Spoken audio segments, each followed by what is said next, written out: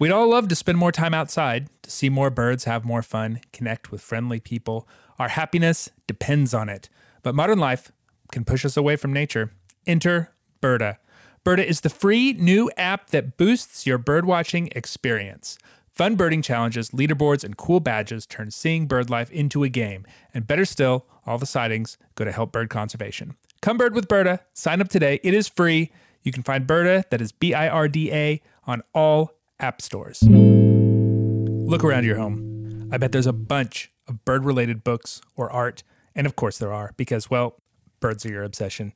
If you're looking for a great way to discover more bird-friendly brands, bird artists, authors, and so much more, we'd love to introduce you to BirderBox. BirderBox is a subscription service that sends you a package 4 times a year filled with birdie things that allow you to dive deeper into your passion. BirderBox is the world of birding unboxed. Learn more at birderbox.com. That's BRDRBOXX.com. Hello and welcome to the American Birding Podcast from the American Birding Association. I'm Nate Swick.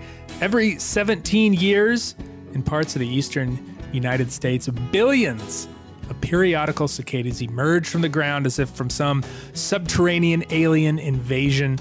As you might expect, this inundation of insect protein provides a buffet for birds, mammals, and other small predators. Like many of you, I suspect I have witnessed this. I have a vivid memory of the last periodic cicada outbreak in my part of the continent about a decade ago, and watching flickers and red-headed woodpeckers and great crested flycatchers and summer tanagers just absolutely gorging on those big, meaty, and apparently delicious insects during the 2 or so weeks when they seem like they are everywhere. There have been some studies looking at the impact of these outbreaks on the nesting success of birds. Turns out a bounty of food means generally better success for chicks raised during that brief period. This feels awfully intuitive. But as it turns out, there are other impacts that are less obvious. 2 D.C. area ecologists, John Lill of George Washington University and Martha Weiss of Georgetown, asked the question, if birds are gorging on cicadas, do they have enough of an appetite left for their typical diet? And what impact does that have on the ecosystem? As it turns out, when birds are busy eating these slow and abundant cicadas, they don't eat as many caterpillars. And those caterpillars, in turn, eat a lot of tree leaves. They looked at one common species, the eclipsed oak dagger moth caterpillar, and found that during outbreaks of periodical cicadas, those caterpillars were eating about twice as many oak leaves as is typical, which in turn causes the trees to grow more slowly, as evidenced by tree ring studies, and could, if it happened more than every 17 years, probably have an impact on the growth of these forests.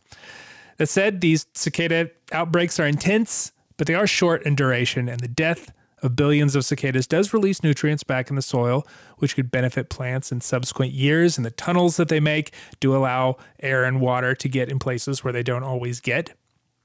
But this study does show how interconnected these things are and how consequences to these short-term shocks to the system can be profound. Anyway, a neat study on a phenomenon that I think many of us have experienced. There's more on that in the show notes.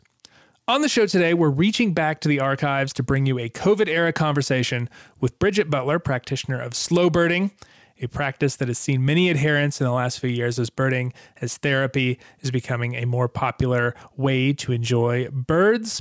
We'll get to her after this week's Rare Birds, but first, a message from ABA Executive Director Wayne Klockner. Hi, this is Wayne Klockner, Executive Director of the American Birding Association. For over 50 years, the ABA has been serving the community of birders in North America by providing news, resources, and connections to assist birders on every step of their journey, and we need your help to continue into the future.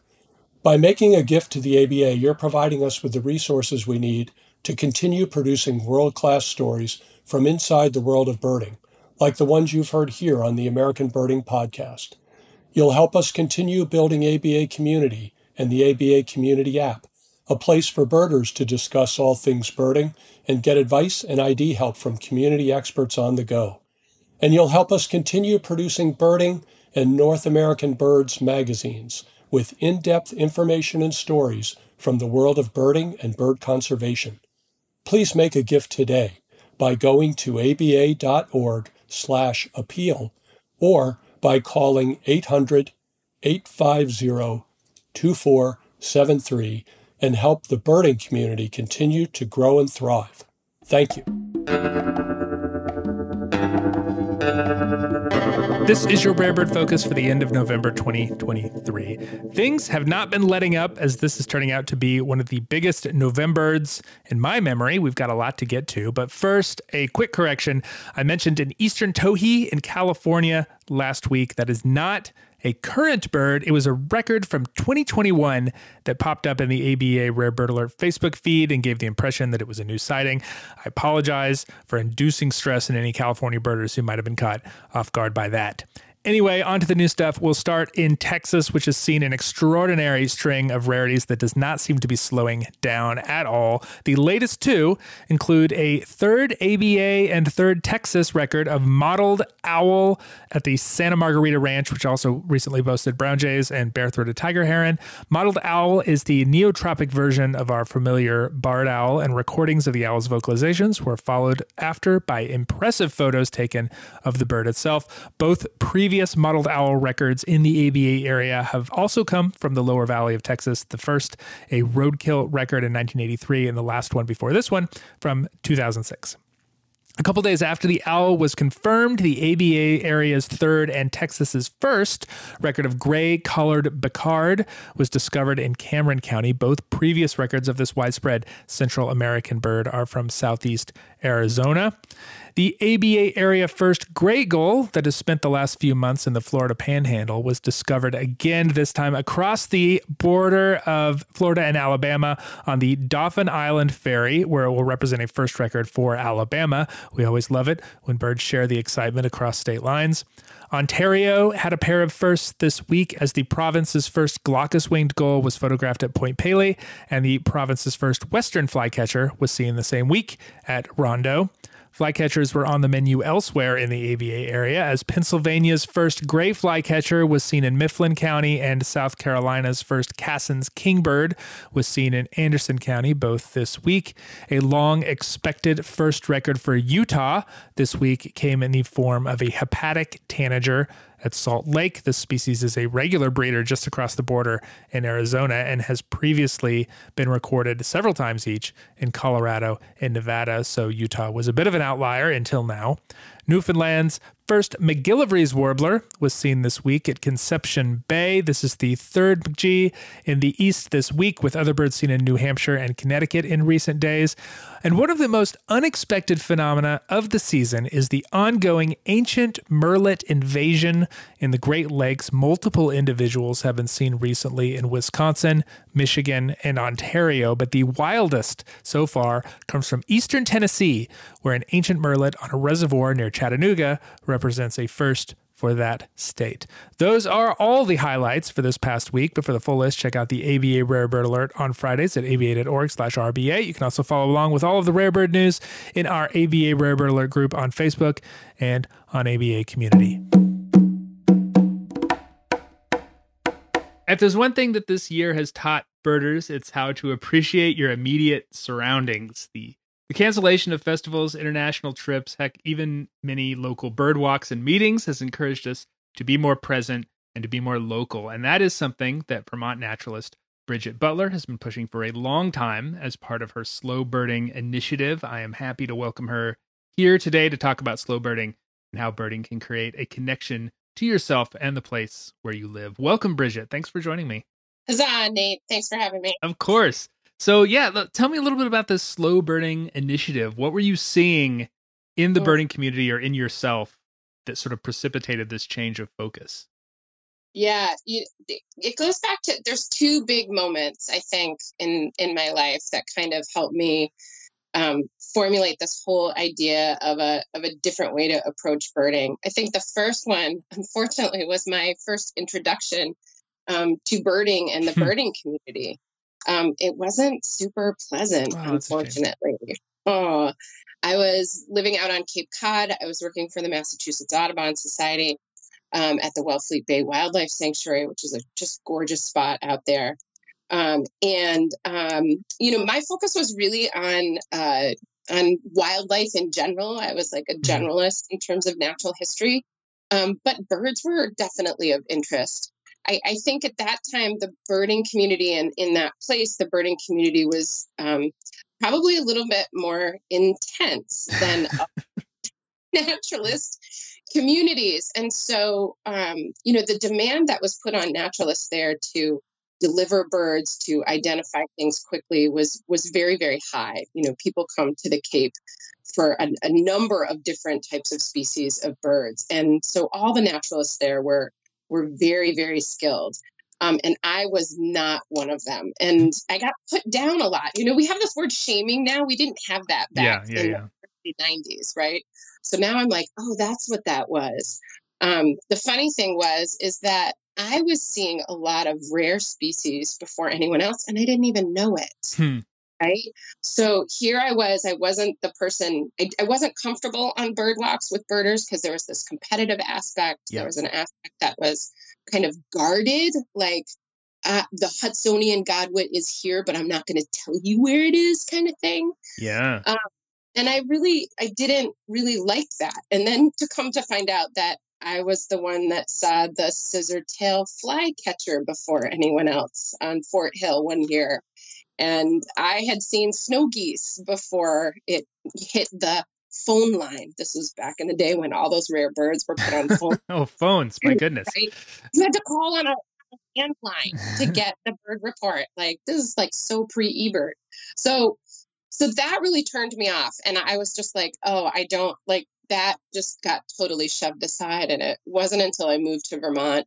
And Vermont just has just this much more laid back attitude. And it just shifted for me. Everybody was really welcoming. They wanted you to find birds. They wanted to help you get on birds, see different things. And it really changed for me. The first sets of birders that I met in Vermont were just great mentors. And oddly enough, a lot of them were like, oh, I'm not really a birder. There's like a group of people, right, that are like, oh, I like birds, but I'm not really a birder. Yeah, it's funny that I've heard that before.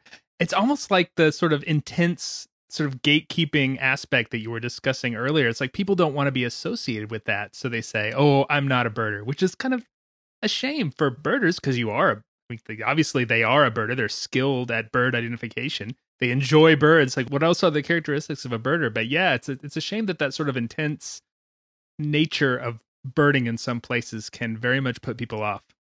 Yeah. And have you noticed too, like the difference between how we like name ourselves? Like, I'm a birder or am I a bird watcher? Like that whole difference as well. And that definitely totally stuck with me. And and thinking about how to make more birding accessible and welcoming to everybody was a big part of what I thought through with slow birding. The second big thing that happened in my life that changed my birding practice was kids. Right? No, I hear that. Yeah. So like, we have 3 kids. They're 7, 8, and 9 right now. And man, it just shifted. And so even though I don't feel like I'm like a core lister, I don't really know what my number is. I do keep bird lists and I do use eBird and things like that. And I would chase a bird every once in a while, right? Like I missed the painted bunting that showed up. That's a cool bird. You want to chase that. Like you want to see that. Like I get that. Yeah. Right. But it wasn't like my total drive. And at the same time, having kids, all of a sudden I was like, I can't just pick up and go. Like I can't just go whenever I want anymore. And so it really shifted my focus to what's in front of me right now and how do I make the most of that moment. Yeah. And so these are all the kind of things that kind of came into play for me with slow birding and trying to slow things down and not finish once I had ticked off the species or once I had, learned the bird song and the identification together. It's like, how much deeper can I go? And that's kind of where slow birding was born. Do you think there's a type of person or a personality that sort of takes to this slow birding philosophy more readily than others? Ooh, that's a good question. Yeah, it's sort of a chicken and egg sort of question. Yeah. Like, is there I definitely think there are people who have sort of a personality to want to, see everything before they move on to another place and are less inclined to, see something and then move on. And that's like, I'm not putting a value judgment on either of those. I think those are both like two sides of the same coin. But I definitely think there's a kind of birder who would hear, oh, slow birding. Oh, that's really something I want to be involved with. Yeah, that I want to try. Yeah. So I guess a couple things have happened to me. Like part of me thinks that there are some people who have gravitated towards it who do have a big fat list and they have traveled around a lot and now they're looking for something new, or they're older and so they can't, they're not as able to go everywhere. They're not as physically fit as they were when they were in their 20s birding. So being able to stay in one place and still fine tune their skills and their awareness is really attractive. There's other people who I've run into who it's very freeing for them, where I had one participant in a slow birding weekend say to me, you just like took a huge weight off my shoulders. And she was one of these people who travels all over the world. She hires guides wherever she goes. And she was like, now I can just be in my backyard and enjoy what's there. She was feeling guilty for spending time in her garden and not birding during the month of May. And I was like, man, there's so much to discover about what's in your backyard in that month. Like what's moving through, what's possible, what shows up that you never thought would show up before. And so that, that piece is also part of slow birding as well. I try to get people to think of, if you stay in one place and you're making observations, even on a daily basis in that one place, what is going to be revealed to you? Even right down to something like, the starlings that are there every year, really simple birds, and taking like pleasure in those common birds or the birds that maybe you kind of poo-poo other times, right? What else does that bird have to give you as a gift in a way about connecting with nature? Yeah, it's really interesting, the idea that someone would feel guilty for not going out and birding. I definitely feel, and this is just sort of my sense, that in the last, I don't know, maybe decade, certainly in the last like 6 months or so, there's been like a change in birder priorities, or at least a change in how we value those priorities. For a long, long time, the big list was the end all be all of a birder. And I definitely feel like there have been more people sort of approaching birding in different ways. There's been a celebration of approaching birding in that way. I'm curious if you've seen something similar. Okay, so just imagine, like, I'm thinking all these things in my head about slow birding, and I'm starting to launch these programs, and I'm trying to wrap my head around, like, exactly what is it that I'm trying to do. And all of a sudden, these books start to come out. Like, yeah. Okay, Crossley's Bird ID, right? So the first time I saw that book, I was like, what is this? This is crazy. It's like a mashup. I wasn't big on photographic ID field guides to begin with. And I like just didn't understand it. I was like, that's just a hot mess. And then I went and saw him talk. And he talked about how we, like left brain and right brain, and how the left brain is really analytical, and how the right brain is really like about the big picture and synthesizing like all those different pieces that go together. And then it all made sense. And I was like, oh, I get this now. Like seeing the bird in place on that plate that he has in that book. So that was huge. And then like the other ones that started to come out, the Birding by Impression by Carlson and Rosselet. Right. Yeah. That was huge for me.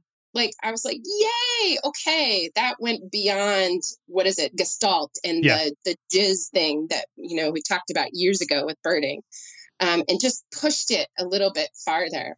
I loved the section in there, and I can't remember if Carlson or Rosselet wrote it, which one, but it was like a sidebar about noticing robins and just spending time with robins.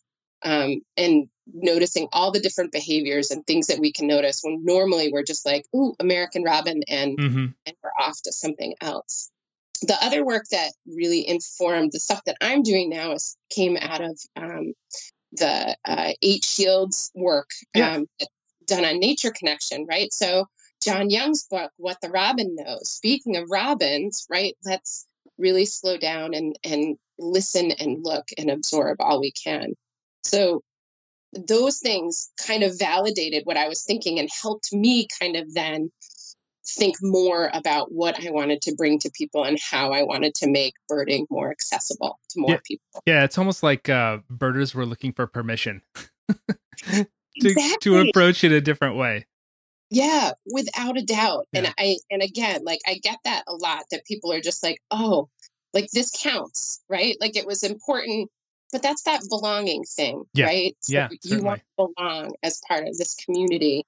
And if you're told you have to do it this way, which is why it didn't feel good for me way back when I was on the Cape, and there was that intensity to birding. I really wanted that to mellow out a bit. And so that's what I remember all the crappy stuff so that that's the stuff that sticks with you. So how do you turn someone who is perhaps, this devout twitcher, this devout chaser of birds into a slow birder? What are the processes that you sort of introduce to them? Yeah, and I'm still trying to figure that out. And each workshop, there's one person who comes in that's ready to like, oh, I'm going to get a huge list of birds this weekend. And when, the first 3 slides, into the first talk go, and I'm talking about robins and song sparrows, you can see them start to be like, that look comes on their face. So there's a couple things. I think things that have worked for me on my walks is just kind of, slowing the pace down even more. But one of the things I try to do on a walk is to stay with the bird as long as the bird is there with us and notice as much as we can beyond just the identification. I can remember one time being out with a young woman that I was mentoring, and we came upon this group of cowbirds, and we could have just been like, okay, 1, 2, 3, 4, 5 cowbirds. Great, let's go. But what started happening was the birds were moving and using their bodies in ways that was a little bit different. I was like, okay, here's this little, gaggle of cowbirds all sitting near each other on a couple of branches. And a couple of the birds started to do this weird, like, bill thing where the bill would go in the air, and then they would lean really far forward, and the wings would go out, and they would do this weird flutter thing with their wings. And then another one would do it. And it almost looked like they were going to fall off the branch when they were doing it. Now, 4 of the birds did it, and the 5th one just sat there. And after a while, we were like, what is going on? And the one that was still and one that was falling over flew away. And then the other ones flew in the other direction. And what we surmised, especially after we went and grabbed one of the Stokes bird behavior guides, was that we had a female and a bunch of males, and the males were all displaying for her. Right. So it's really kind of getting people to key in on the other stuff. Like, okay, we got the identification, or maybe we don't even have the identification. What are the other things that we can start to look at? Yeah. So I think switching up bird walks that way, also getting people to think on those bird walks that, like, our goal isn't to like cover the whole trail so we make sure we get every single bird. It's to kind of experience the birds that we have in each moment, no matter what they are. And I also think that takes a lot of pressure off of the leader of the trip too, because I've talked to young people about they're wanting to get into leading bird walks, and a lot of them feel kind of anxious about it because maybe they don't feel as though their bird ID skills are up to whatever level they feel like they need. But if you focus on the stuff that's right in front of you, and this is what I always say to them, it's like, focus on the birds that you see, not the ones that you don't see. And I think there's a kind of a tendency to maybe perseverate on the birds that you missed. You missed it. You can't do anything about that. But you can still have wonderful experiences with the ones that are right in front of you. And I think it opens up this world of being an interpreter, of being a leader of a bird walk to so many more people who would be very good at it. Okay, and then think about the one participant who isn't really the birder, who came with like the partner who is the birder, and they came just because they want to support them. I want you to go and do these things, and they stay in the parking lot, right? And then you come back and the person in the parking lot is like, you won't believe what I saw. Yeah, right. Yeah, I think we've all Or had that "You won't experience. Yeah. how many species I saw in the parking lot." Yeah. So that gets to the other practice that I use with slow birding, which is using sit spots. I do this in two ways: in getting people to pick a sit spot close by, near them, something that's really easily accessible that they could maybe go to every day for 20 minutes and just spend 20 minutes. 20 minutes is the goal, because I feel like 20 minutes gives the birds that opportunity to know that you're not a threat and get used to you, especially if you come to the same spot over and over again. And so either develop that sit spot routine right near you as an individual, and keep a journal, write down what you see, map out where the birds go, move to and from, write down whether you know what they are or they aren't, describe some of the behaviors that you're seeing. The other cool practice around this, and this I learned from the bird language workshops that I've attended and taught with the White Pine program out of Maine, is this collective sit spot approach, which is so fascinating. You know, when we bird on a walk, there's a leader typically, and you're keeping a list of what you see and you're noting things along the way. And a good leader will draw stuff out of other people and use their knowledge as well. The bird sit spot kind of collective practice is when you have a group and you all kind of spread out on the landscape and sit apart from each other, but in a way where you can still see someone else. And when you come back, you kind of map out what you've seen together. And it's really amazing the stories that you can tell, because birds move across the landscape. So one person might have one part of the story and the other person might have the finished part of the story. So that's the other piece that I really love, that's part of slow birding, is sitting on the land, noting what you see over time, and then coming back together to kind of share those stories and draw out that whole group experience together. Yeah. You talk about slow birding as building this connection to yourself and this place where you live. And that's something that really resonates with me. One of the things that, I notice a lot is in a lot of different subjects, in a lot of different worlds, the world of food, the world of wine and beer and etc., is like localness. I can't think of the word I'm looking for. It's such a big part of it, right? So when you eat local, you're eating this food that comes from nearby, and you are, getting in touch with this culture of this very specific place. Well, like, there's nothing more local than birds. The birds of a given place are so unique and tell you so much about what's going on there. We're talking about locality. I can't think of the word I'm looking for up here, but birds really touch into this impulse, this cultural impulse as well, to kind of connect with place. Yeah. And the richness of that place that makes it unique and special. Yeah, for sure. And I think the shift when I had kids was I can't go far away. So the sit spot practice became so much more important, not only for, connecting with birds, but also for my mental health as well, as a parent with 3 little kids. Sure.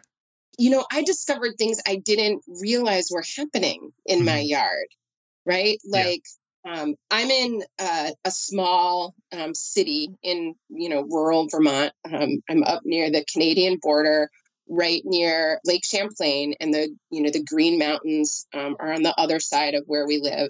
But I'm surrounded by houses. And so I kept thinking I've got to go somewhere else to get good birds, to get the good birds. And what started happening was I was just noticing who was moving through during the spring and the fall, who was nesting on the property. Man, the falcons that are in the city here are awesome. So we have merlins. There's a pair of merlins that nest in the city here every year. Oh, wow. And then a pair of Cooper Hawks as well. So I've really gotten to know those birds well. I know where the starling nests are everywhere, from, bus stop birding with my kids. This is another thing that we do where it's you walk from home to the bus stop. What's our bird count from here to there? What do we notice? All of those things. So, or even what are the birds feeding on? I think right now in our yard, we have viburnums and dogwoods. My neighbor's got some black raspberries. And the yard is rich in birds. Our neighborhood is rich in birds because there's all these food sources. So then that gets me looking at what's on the landscape that's keeping these birds here, and how can I improve it? So I think like slowing down and noticing has just made that connection even right to my backyard and my neighborhood so much deeper. Yeah. You were recently featured in Birding Magazine, talking about a backyard big year. Yeah. I think we frequently associate like big year as perhaps the least slow version of birding there is. It's intense. There's like the time constraint built right into the name. How do you reconcile these two seemingly opposite types of birding? Yeah, and you know what's really funny? So my colleague and good friend Rob Fergus is the other person that wrote about this in the most recent issue, and he is so much more intense about like just getting as many numbers down. And here I am, like, we're slow birding in the backyard, doing our backyard big year list, just like two totally different ways to kind of look at that. I think in part for me, I was attracted to it because I was like, oh, wow, I have no idea what's possible, right? I have no idea really, other than, the feeder birds. I know my feeder birds and all of that, but this is our sixth year of doing it now. And I've been constantly surprised at the number of species that we've come up with. I think where our highest year was in the 70s. We're right around 64 species right now for our yard. And it's kind of fun. Now we have an idea of who to expect and when. Right. We all have great ears for what's out there. And so when something new starts singing in the yard, like everybody's keyed in on it. And as a family activity, I thought I was just doing it for me so I could still feel like hurting, but everybody's into it right now. And there's even, oh God, that competitive thing is coming in again, even with the backyard big year version. My husband's not, but he's getting a little cocky with how he, getting his own birds up there on the list before I do and all that kind of stuff. So, they overlap, I think. Sure. And again, it's just like, I can't travel around and go, jetting from state to state, or even driving from state to state, especially now, right? To kind of complete that big year, but I can have a big year every year right where I am. Yeah. I've been really gratified to see in the last few years, how the concept of a big year has changed. It used to be a big year was the, ABA area, Alaska to Florida, Newfoundland to San Diego the other way. As people like Dorian Anderson came along and did a biking big year. And then there are people who are doing green big years, or people who are doing, lower 48, or just like finding different ways to use this idea and turn it into something that is less about the numbers and is more about just like a meaningful experience. I think that's just a wonderful thing, changing the perception of what birding is in a really positive way.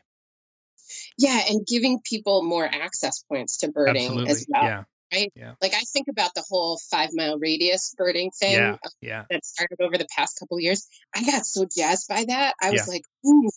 And I'm not one of those people that pops up on eBird as like the top birder in our county and all of that.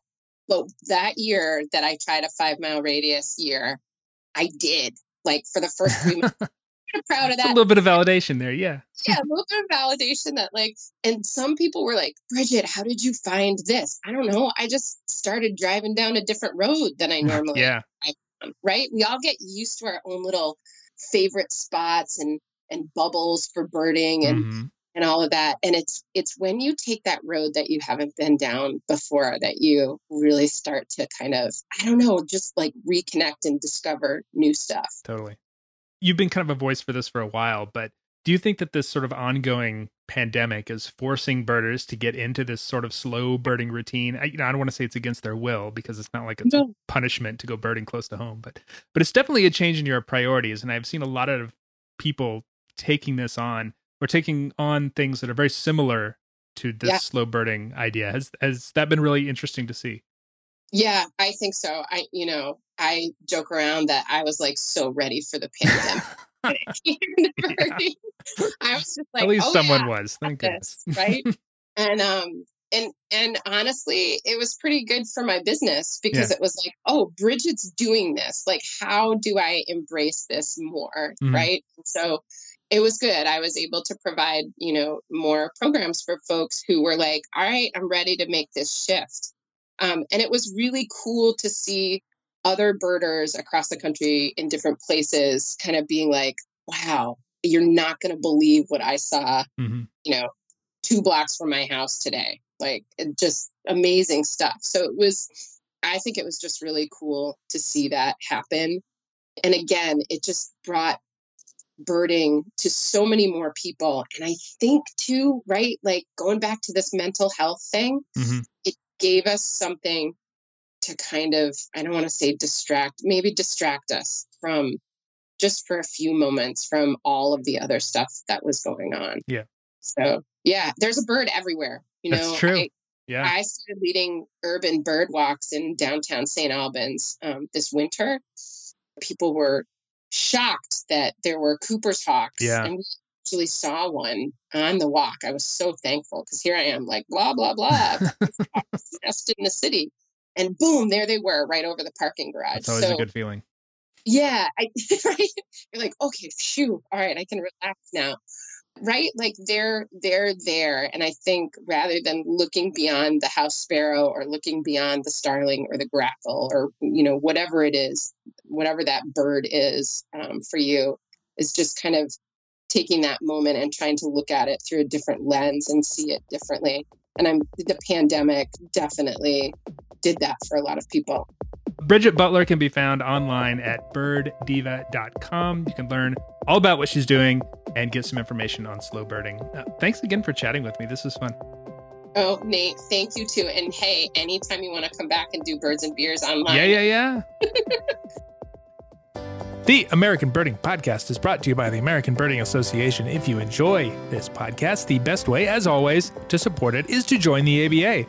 Not only do you get to support community projects like this podcast and the other wonderful things we do, but membership gets a lot of great benefits, including magazines, discounts to partners like Olympus, OM Systems. ABA membership gets you a 10% discount on OM system cameras and lenses. Depending on what you get, that pays for your membership right off the bat. You can find out how to get all that at aba.org/join. Special shout outs this week to Brenda Day of Spokane, Washington, Kimberly King of Riverside, California, Tim Letty and family of Boulder, Colorado, Jay Russell and family of Needville, Texas, John Wheelock and the Wheelocks of New Egypt, New Jersey, and Skylar Wilson of Birmingham, Alabama, all of whom recently joined the American Birding Association, noted this podcast as the reason for doing so. Thank you so much.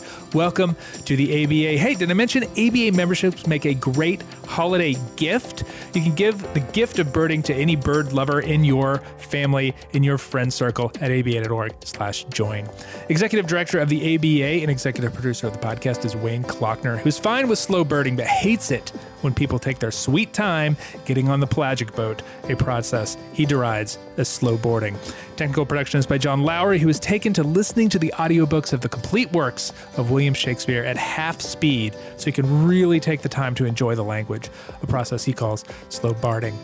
Additional help comes from Maggie Fitzgibbon and Greg Neese, who are incensed at the new wedding trend where the wedding party walks ponderously down the aisle to take their places, what TikTok refers to as slow briding. And most of the time it takes 17 mini videos to get through the whole thing. These Zoomers are out of control. You can find us online at aba.org, on social media most everywhere as American Birding Association. On Blue Sky, we're at ABA Birds. Questions, comments, come to podcast at aba.org. I'm Nate Swick. Thanks for listening. Bird like Tom. We'll see you next week.